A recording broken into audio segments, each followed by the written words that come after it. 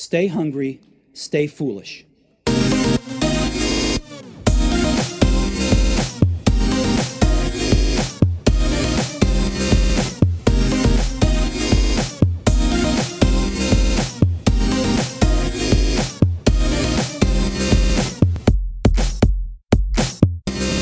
So now on the Innovation Show, it's a great honour to welcome author of 4 fantastic books, including the great creative architect, Pierluigi Serraino.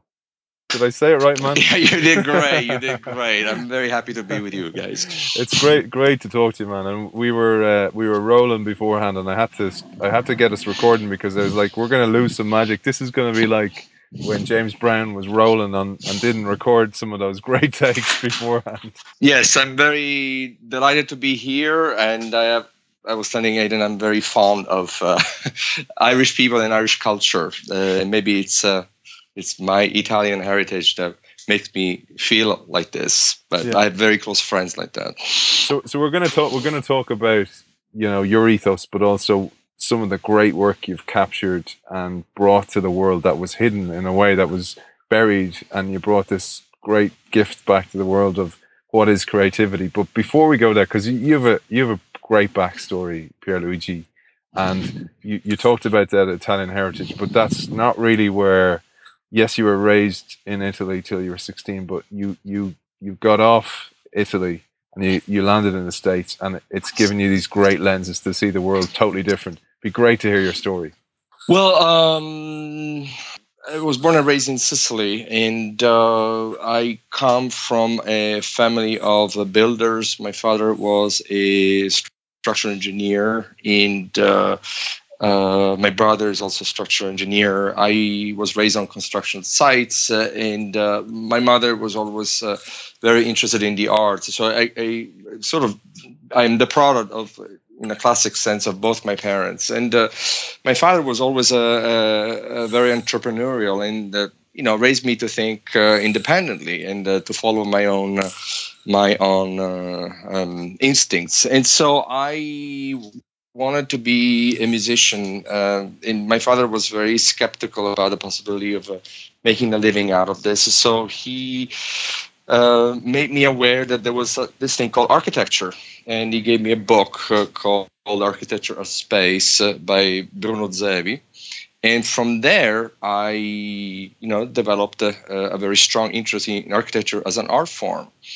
At 16, I came to the United States. I was actually here for a month, and I came here by myself. Well, I was with my brother, who was 18 at the time, but he was very independent himself, and then we actually split when we were here. We landed in San Francisco. So I was on my own at 16 in the Bay Area, which was extraordinary in the early 80s. And I always felt that California was a place of free thinking. It's a frontier, and it's an economic frontier, it's a technological frontier, but it's a sociological frontier, and intellectually as well. So I then came back to Europe, came to the US multiple times, went to Rome to study architecture, and graduated, licensed there, and then catapulted myself to Los Angeles to do a master. Actually, did 2 masters, one at SciArc and one at UCLA. And there I did a lot of work, theoretical work on architectural photography. I met Julius Schulman, the great architectural photographer. I did a book called Modernism Rediscovered, that came out with Taschen in 2000. I'm saying this because it felt that California was completely open to anything. I mean, it was a total newcomer, and all I had to do was making phone calls and nag people, and it was far away from everything. I didn't know anybody. I just had to follow my instincts, and people were responsive to that. And so with this, I met a number of characters. I met the folks of Morphosis, many different architects, Frank Isra, Mark Mack. I even met Frank Gehry in the early days. It was quite a wonderful a playground. And then I moved to UC Berkeley, where I worked on my doctoral program in architecture. And I kept writing and I kept practicing. I've always done this at the same time, because I think of architecture as a humanistic enterprise. It's not really about square footage. It's about transforming the program into something impactful on the human condition. And in this respect, to me, the architect that I respond the most to is Louis Kahn, who sublimated the world of square footage into a spiritual experience. And his writing bear witness to this vision.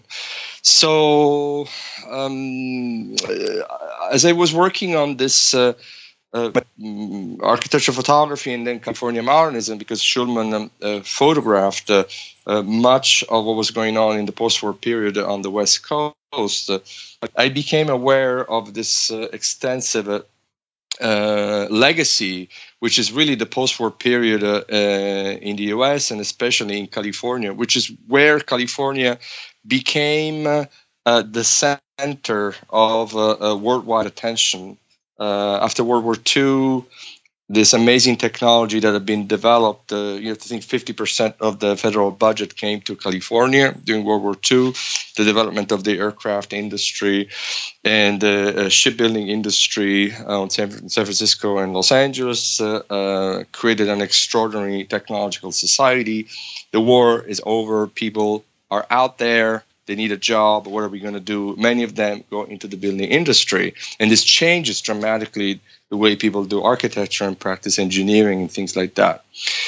One of the characters that was most influential in my thinking in Berkeley here was Don Olson, who was one of the architects that selected the architects that would be part of the creativity study. And he was the one who made me aware that there were these files, that there was this material somewhere. And another person that told me about this was Raymond Neutra, the third son of Richard Neutra, whom I met casually at the Oakland airport. He said, I found the files on my father. This was 2009. I think you should look at them, because Richard Neutra was one of the 40 architects that was studied. Now, the study is very important because it's one of a kind enterprise. One of those efforts that is unrepeatable in of itself. Essentially, you identify the most creative people in one field. Obviously, they're all alive. You invite them to come to Berkeley in groups of 10 for 3 days, and they actually decide to come. The folks that came to be part of the study in 58, 59 were really quite extraordinary characters. There was Eero Saarinen, there was Louis Kahn, there was Richard Neutra, there was I.M. Pei, Pietro Belluschi, Elliot Noyes, Philip Johnson, George Nelson, John Johansson. I mean, we can go on and on and on. It was really remarkable.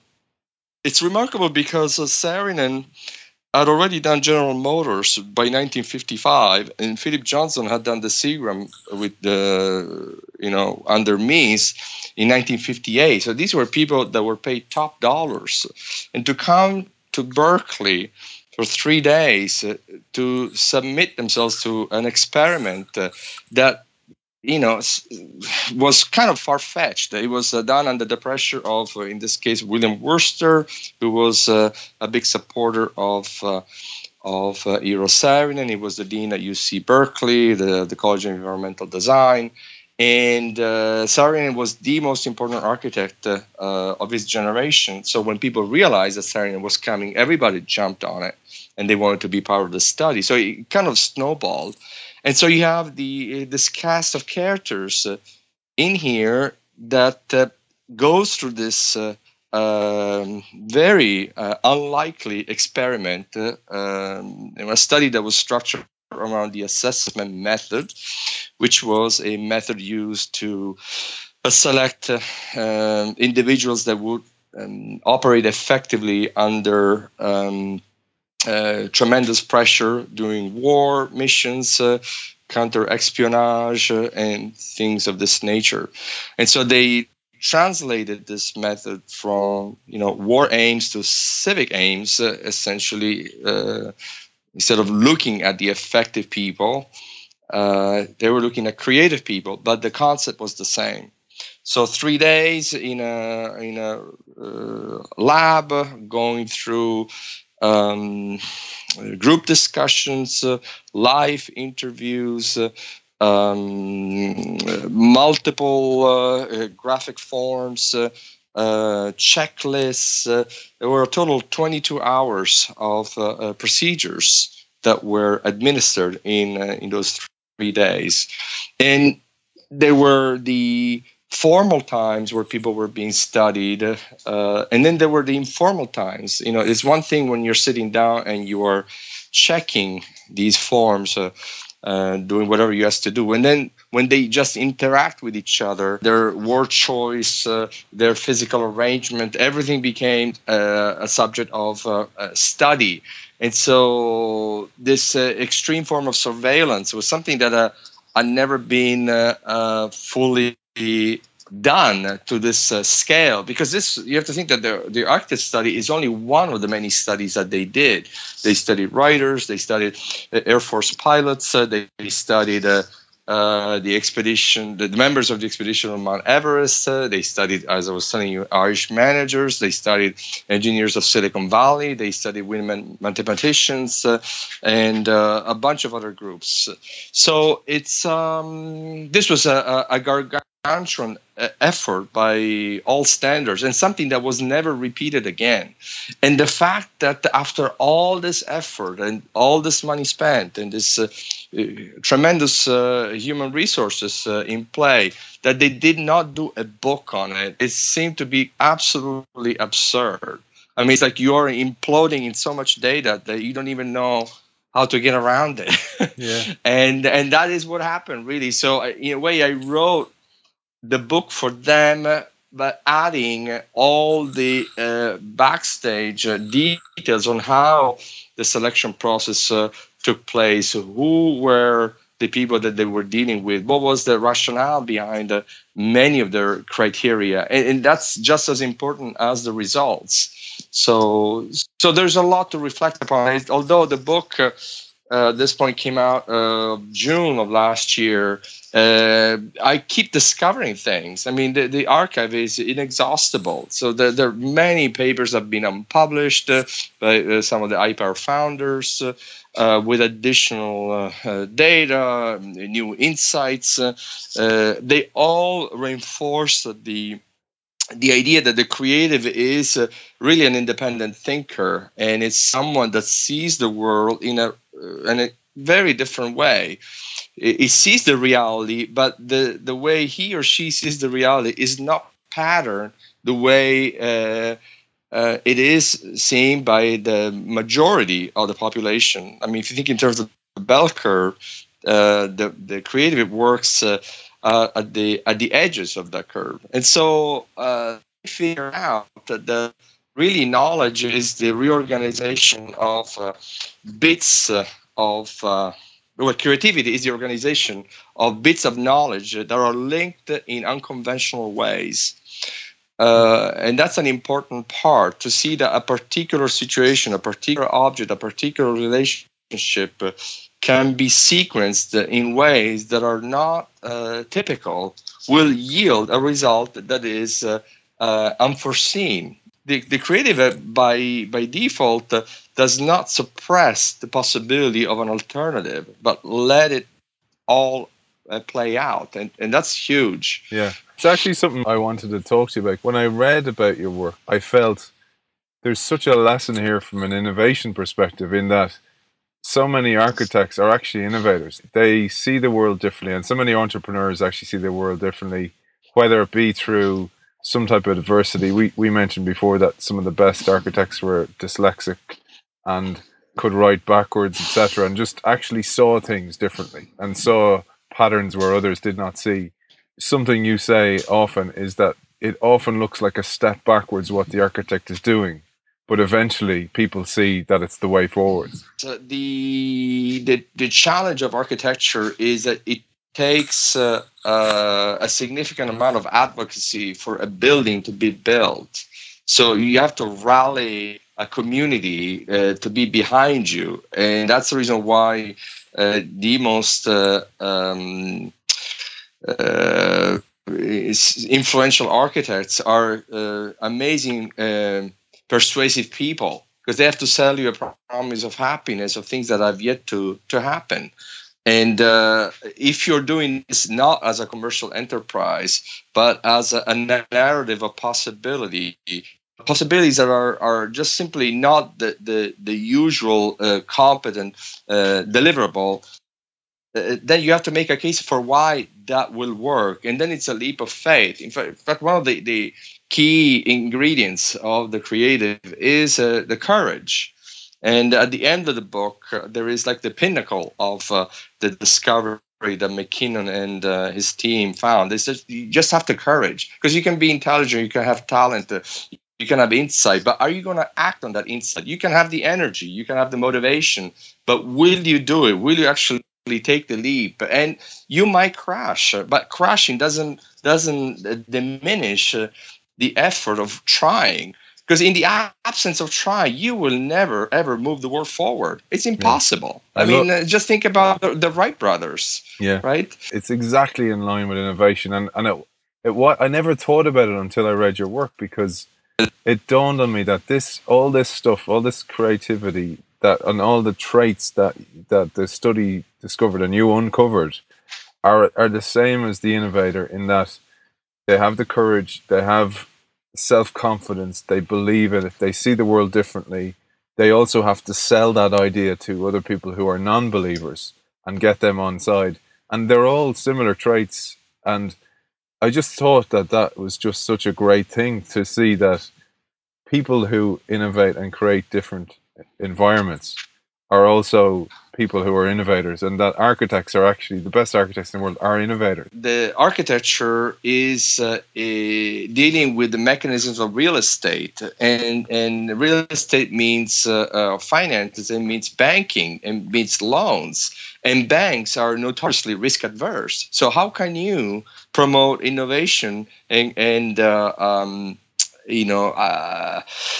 fuel this leap forward into the unknown when you don't know where you're going to land? You have a hunch that is going to go in that direction. You believe, you have this fierce belief, but your belief, it's informed intuition. It's not irrational. You're not being capricious or out of your mind. You have a hunch that something is not quite right, and that there is a solution out there. So the creative consistently ruffles the feather of the norm. The people that live their life according to the norm will behave accordingly, but won't have the actual chance of moving the field forward. Now, not everybody has to be an innovator, obviously, and it's perfectly fine to be competent and to do excellent work along those lines. But if you're seeking the next big thing, it's just not going to come from that. Because the creativity it's rooted in skepticism and in doubt. Is this really the only way in which we can do one thing? And that's why, yes, we have shoes, but then there's always someone that comes up with a different shoe that tells us a different story about walking. And it's just not about protecting our souls. It's about the experience of inhabiting your foot. I mean, that your foot inhabits a piece of equipment in a way that has never been seen before. Everything in creativity of every kind, it's about charting a new territory, and the new territory is inherently fraught with risk. So how do you forge an agenda of risk-taking in an environment that is so commercially fettered, by specific ties and obligations? It's a real challenge, and therefore the architect that is able to pull it off, and the creative in general, has to sustain that vision for a very long time, because the system will consistently bash you until it has obliterated you, unless you have enough resilience to counter it and obviously have some demonstration that your thinking is actually grounded into something, because the creativity has to attend a real problem, not an imaginary problem. There have to be specific traits that McKinnon had identified very clearly. That's the beauty of the IPAR study. And the conclusion is that they did not hesitate in making conclusive statements about particular conditions. I mean, what are the conditions of creativity? Is the creative person? Is the creative environment? Is the creative product? Is the creative process? In the absence of these four elements entering in synergy with each other, you cannot have creativity. I'm sure there are creative people in parts of the world that are inherently not structured for that creativity to emerge in its full potential. Because creativity is, the creative person is in every culture, in every age, in every class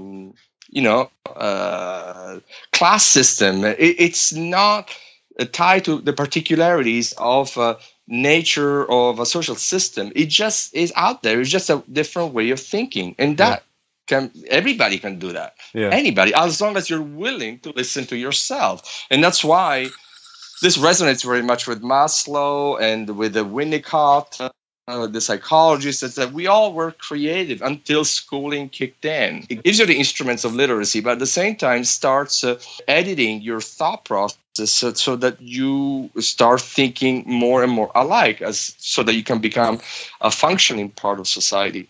But the creative holds on to aspects of that childhood. So your curiosity is inexhaustible. Yeah. You're never done with your work, ever. It energizes you. It's very life affirming. That's where that independence and that ego, that self-confidence and that courage that you mentioned is so important, because you're going against the grain.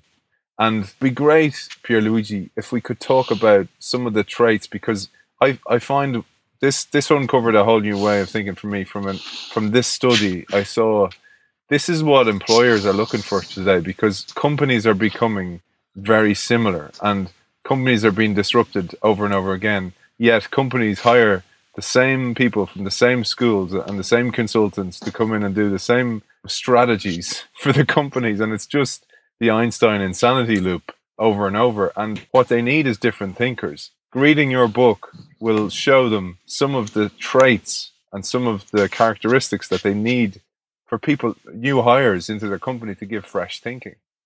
There is a challenge that is a default into the company and the creative. Companies are business entities. They come together under the pressure of commerce and money making, and the creative has the economic value as the lowest value compared to the aesthetic value. When I talk about aesthetic, it's not about simply the sheer aesthetic as a superficial layer to be added. The creative person doesn't want to solve the problem alone. He or she wants to solve the problem beautifully as an art form. It has to be right. It's just like writing the perfect algorithm. And maybe many algorithms can do the same, can serve the same function. That's why this false belief that the post-war period is a problem-solving period is actually debunked, this myth, because the creative doesn't really care about solving the problem. Yes, the gathering data, doing the classic data retrieval, figuring out what's happening, what's at stake, who are the stakeholders, and blah, blah, blah. That's an aspect of it, but that is not where the creative effort comes. It's sublimating the specificity of the situation into a bigger statement, which is a statement about the beauty of the question that you're dealing with, and the resolution of it as at the level of the art form. And that has nothing to do with the architect. Even the mathematicians were interested at that level. The aspect that was really fascinating about the study is that the same traits were found in people who had a lot of relationship with the media, like the architects, because the press is a very important aspect of architecture. There's a lot in name recognition, which mobilizes money, not differently from fashion. But the mathematicians don't have a presence in the media. People just don't know who they are, right? Name me a mathematician today that is the most famous one. Nobody knows. And yet they had the same trait. They did not want to work in groups. They wanted to explore their inner world. The work is designed to address a specific problem, a real problem, not an imaginary one. There's nothing capricious about it. It's solved in a way that has never been solved before. So therefore, there is a skepticism around that kind of response. And then as you keep doing more and more work in that vein, then the community realizes that maybe there is a different way of doing things. So there's an element, there's a time factor in the creativity. It's not that you have a sudden burst of something and then voila, you have the solution. They have also identified the 5 phases of creativity, which were in a way, they confirmed through their empirical study what had already been hypothesized. You have a data retrieval period, then you do a processing of it. You're trying to figure out an answer. Routinely, you get frustrated. It's not good enough. Yes, you can be competent, but it's not where it should be. You retreat yourself from that question. Subliminally, your brain still processes the question. You have a eureka moment, and you go back and verify that through very disciplined work. These 5 phases exist pretty much in every field. And so that's something that if you can declare it, then you can structure a company culture that will enable these phases to exist, right? So that's important. If the creative doesn't work on a 9-to-5 scheme, what kind of scheme can you create where your timesheet is organized in a different way? Yeah. Maybe it's an accounting issue, right? Because you need to have a job number for your time to be. Because ultimately, people they need to have the retirement thing. They need to have the standard perks of employment. But the creative doesn't really care for that. I mean, I have to say, it's not. The creative doesn't tend to be company material in the way we know companies today. So maybe it's a question of finding a new format for a company for these synergies to take place, because ultimately, these are not people that work entirely in isolation. They come out, they generate the idea in isolation, but often and their execution takes place in teams. But if the creative is put in a team right away from the get-go, he or she will typically underperform. He will do the least amount of work because he or she will feel typically that the work is below the standard that he or she has decided to have. And it sounds very arrogant, but not everybody, if you have worked in groups, not everybody has the same interest and the same drive. The creative is radicalized, we're self-radicalized into the field of their choice. Right? It's not there. There is no holiday. There is no Christmas. Yeah. I remember I met the Eero Saarinen's son, Eric Saarinen, last year, and he was telling me that at some point Kevin Roach told him about the story that his father came in one day and he said, "Where is everybody?" And Kevin Roach said, "Well, it's Christmas." What do you mean it's Christmas?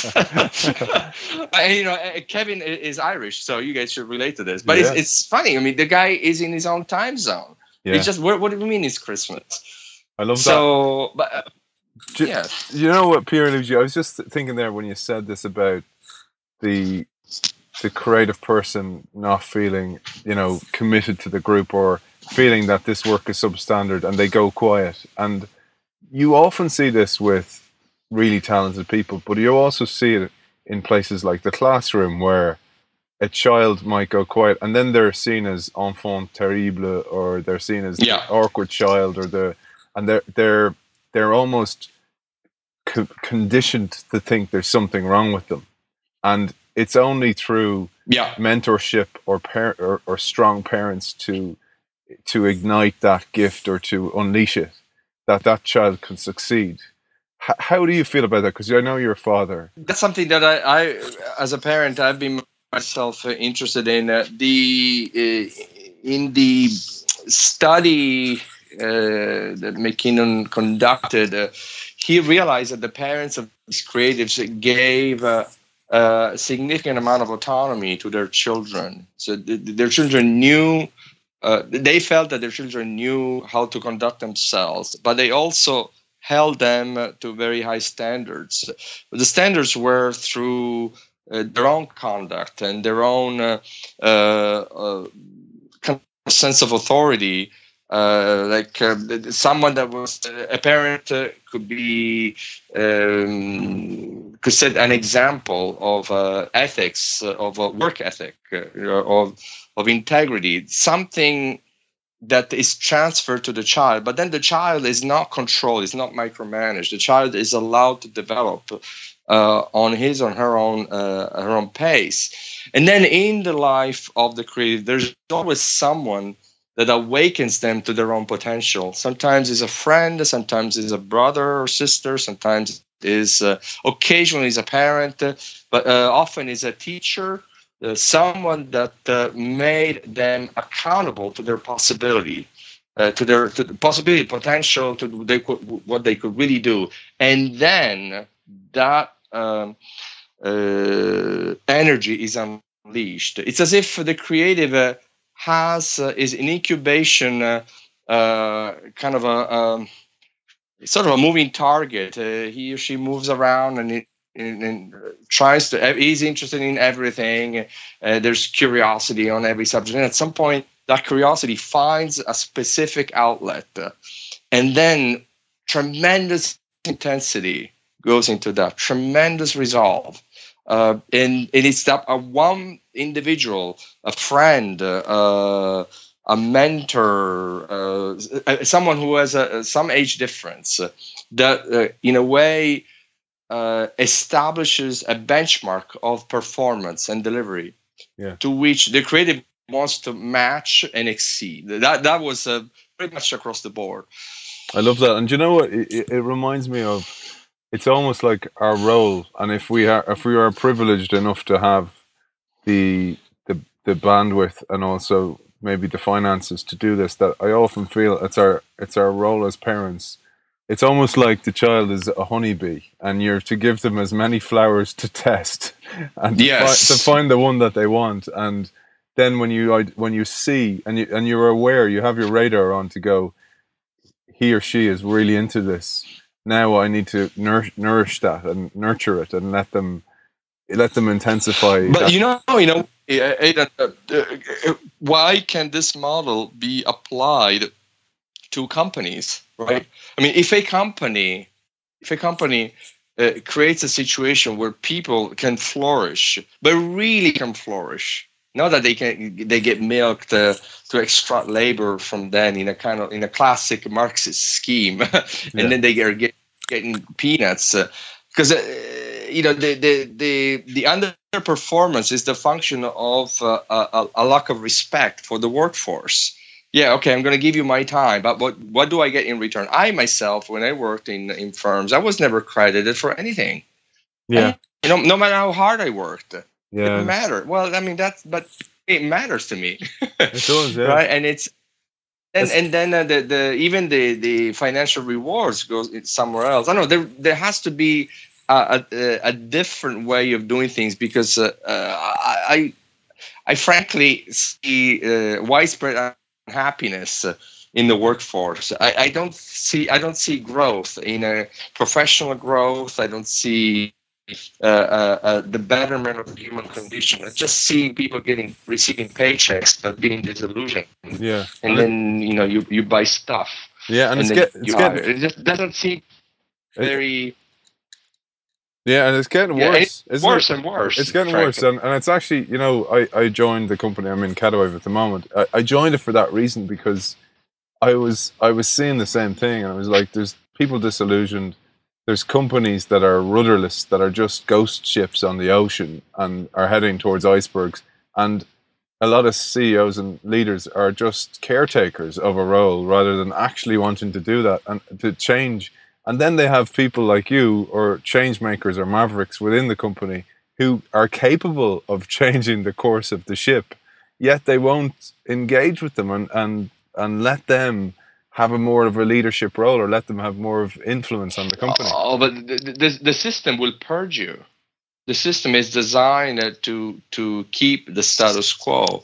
I mean, I am all from entrepreneurship and individualism. I do feel that nurturing other people's talent. It does benefit the company because it's an ecosystem. People can always return to the company, or they can form their own company, right? I mean, it's an aspect of I don't know, raising new talent and knowledge transfer. I mean, we're not here. We all have an expiration date, and this kind of thinking is the thinking of the alchemist. If you have some beautiful knowledge that you can share and you can pass around, why not? And then you will develop more because you have created conditions of growth, of artistic growth, of creative growth. People that hang on to particular things as the only thing are actually hiding more structural issues. It's very one-sided. I admit that. I just don't see a real healthy environment in the absence of a possibility for an individual to grow, not just financially when you have the opportunity to grow financially, but to grow as a human being. Yeah. I mean, learning is a structural part of the human condition. You want to learn, you want to be aware. If you spend so much time working, it cannot be drudgery.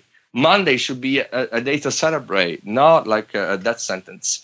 I see the most creative people, they don't do work-life balance because they don't see a division between work and life. It's the same thing, and they're doing what they work at as part of their life. And that's why I think that what you said is so spot on about it needs to be a journey of discovery and curiosity and learning for it to be anyway enjoyable. But I'd love to jump to this, Pierluigi, because sure. You said this at the start about when you got to San Fran and California, that you felt that it was such a place of creativity and growth. And I'm a huge believer in that. And you as an architect will totally get this, is that if the environment, be it a building or an area, is filled with like-minded people, and this goes for corporations and organizations as well.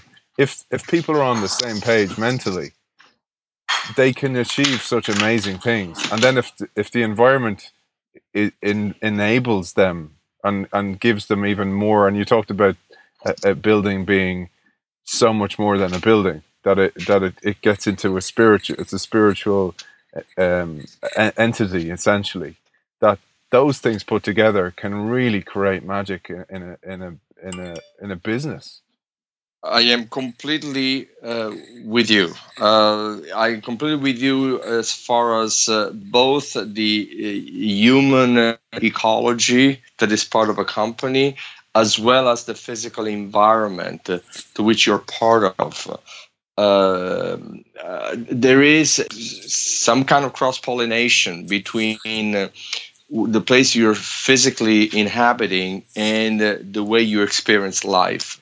I don't have any empirical studies on that, but I have noticed that in spaces that have been well designed, and they don't have to be modern spaces. They can be also the spaces of classicism, that people live better. Their mental health is much higher, and they tend to live longer. I mean, the quality of your life is significantly higher.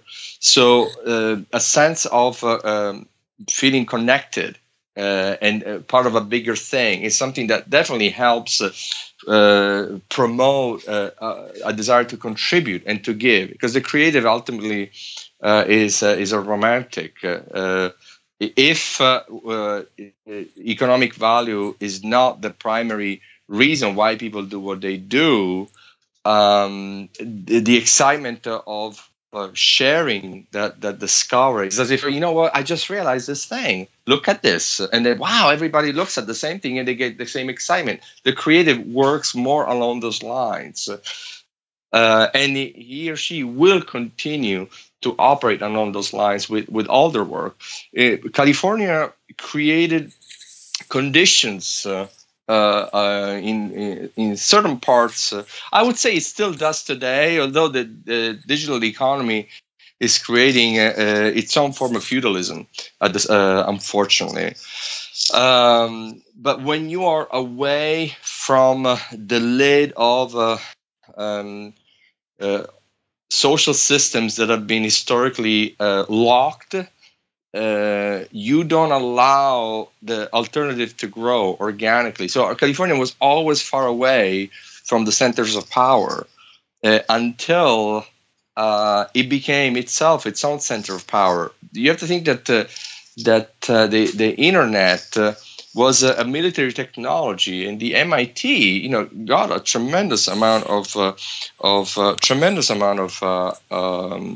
federal funding for that, but it's still part of the East Coast, and the East Coast is closer to Europe, and Europe has its own hierarchical structure that doesn't allow ideas that could upset the society as we know it to do what it wants to do. So in California, none of this was at play. So the internet exploded through Silicon Valley and through essentially a technology that has put the world on its knees. I mean, no one can do anything without computers. I mean, it's impossible. Impossible. And they're all in Silicon Valley because there are conditions that allow. It's an intersection of things, right? It's the role of California in the world order. It's the end of the Western world. The climate is fantastic. The place is only 165 years old, practically yesterday for European standards. Everybody's always a newcomer, but because he or she's a newcomer, is already instantly a Californian. It's very easy. It's very easy to fit in because no one. There is no norm about the Californian. It's an open-ended scheme of human achievement. And if you just want to stay in the next to the pool, it's just fine. It's just that laziness and pleasure is built into this. But at its core, there is this individualism filled with youthful energy. And youthful energy, youth is not chronological. It's in the spirit of the people. And Frank Lloyd Wright said something really beautiful in interviews with Mike Wallace toward the end of his life. He said, young is something that there's nothing you can do, nothing at all about. But the youthful is something that it's part of your spirit. And if you are youthful, that quality, you will never lose it. You will always have it. And California has that spirit. I mean, Frank Gehry's 88, but it's very youthful as an individual. I mean, the architecture is very joyful. It has a lot of, you might not like it, people say that's not architecture, whatever, but that's a different story. It's the very possibility of doing it. Where can this happen? And that's what California has been, and that's why creativity. Talking about the four categories: creative product, the creative process, creative person, creative environment, came in full force here at a scale that has yet to be matched. I mean, I love New York, but New York is not California. It's just not. New York is the center of economy, it's the center of publishing, but it's not the center of technology. It's another London. Yeah, it's a financial world. but it's extremely difficult to break through New York because it's very locked through family. It's a much older society. That's why I don't believe in China as an economic. Yeah, I mean, yes, there's a sheer number of people, but there's no free speech. The environment is not the one that we have here in California. And, I'm not saying that California is perfect. I mean, a lot of things are that can go haywire, but broadly speaking, the conditions are more favorable here for things to happen on many levels. Yeah, but it makes a lot of sense because it's like even in an organization, you might walk into one section of the business and it will have a totally different culture and a different value system and a different mindset, and that you feel almost a different energy. And it's the same with even in the same country, you get those different values and different mindsets and different energy feels, and that's what it's like in the States. I find you go from state to state, or you go from Cali to New York, and you feel that it's a different vibe, literally. Yeah.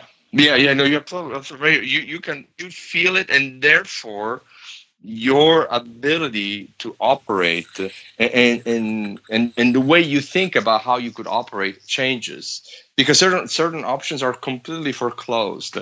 And the thing is, in California, no one is going to tell you you're a total nut job. You will always have someone who's going to listen to you. Whereas in other parts of the world, people start laughing. This is ridiculous. Why would you even think about that? You don't even start. So you cannot do anything until you start thinking about the possibility of making that thing happen. Nothing will change before having the vision of it. I know it sounds like I'm sounding like Captain Obvious, but it is true. Yeah, it's true. You have to think it. You have to declare it through a drawing, a diagram, or something, and then it becomes transmittable to someone else. And in California, there's always someone who's willing to listen to you.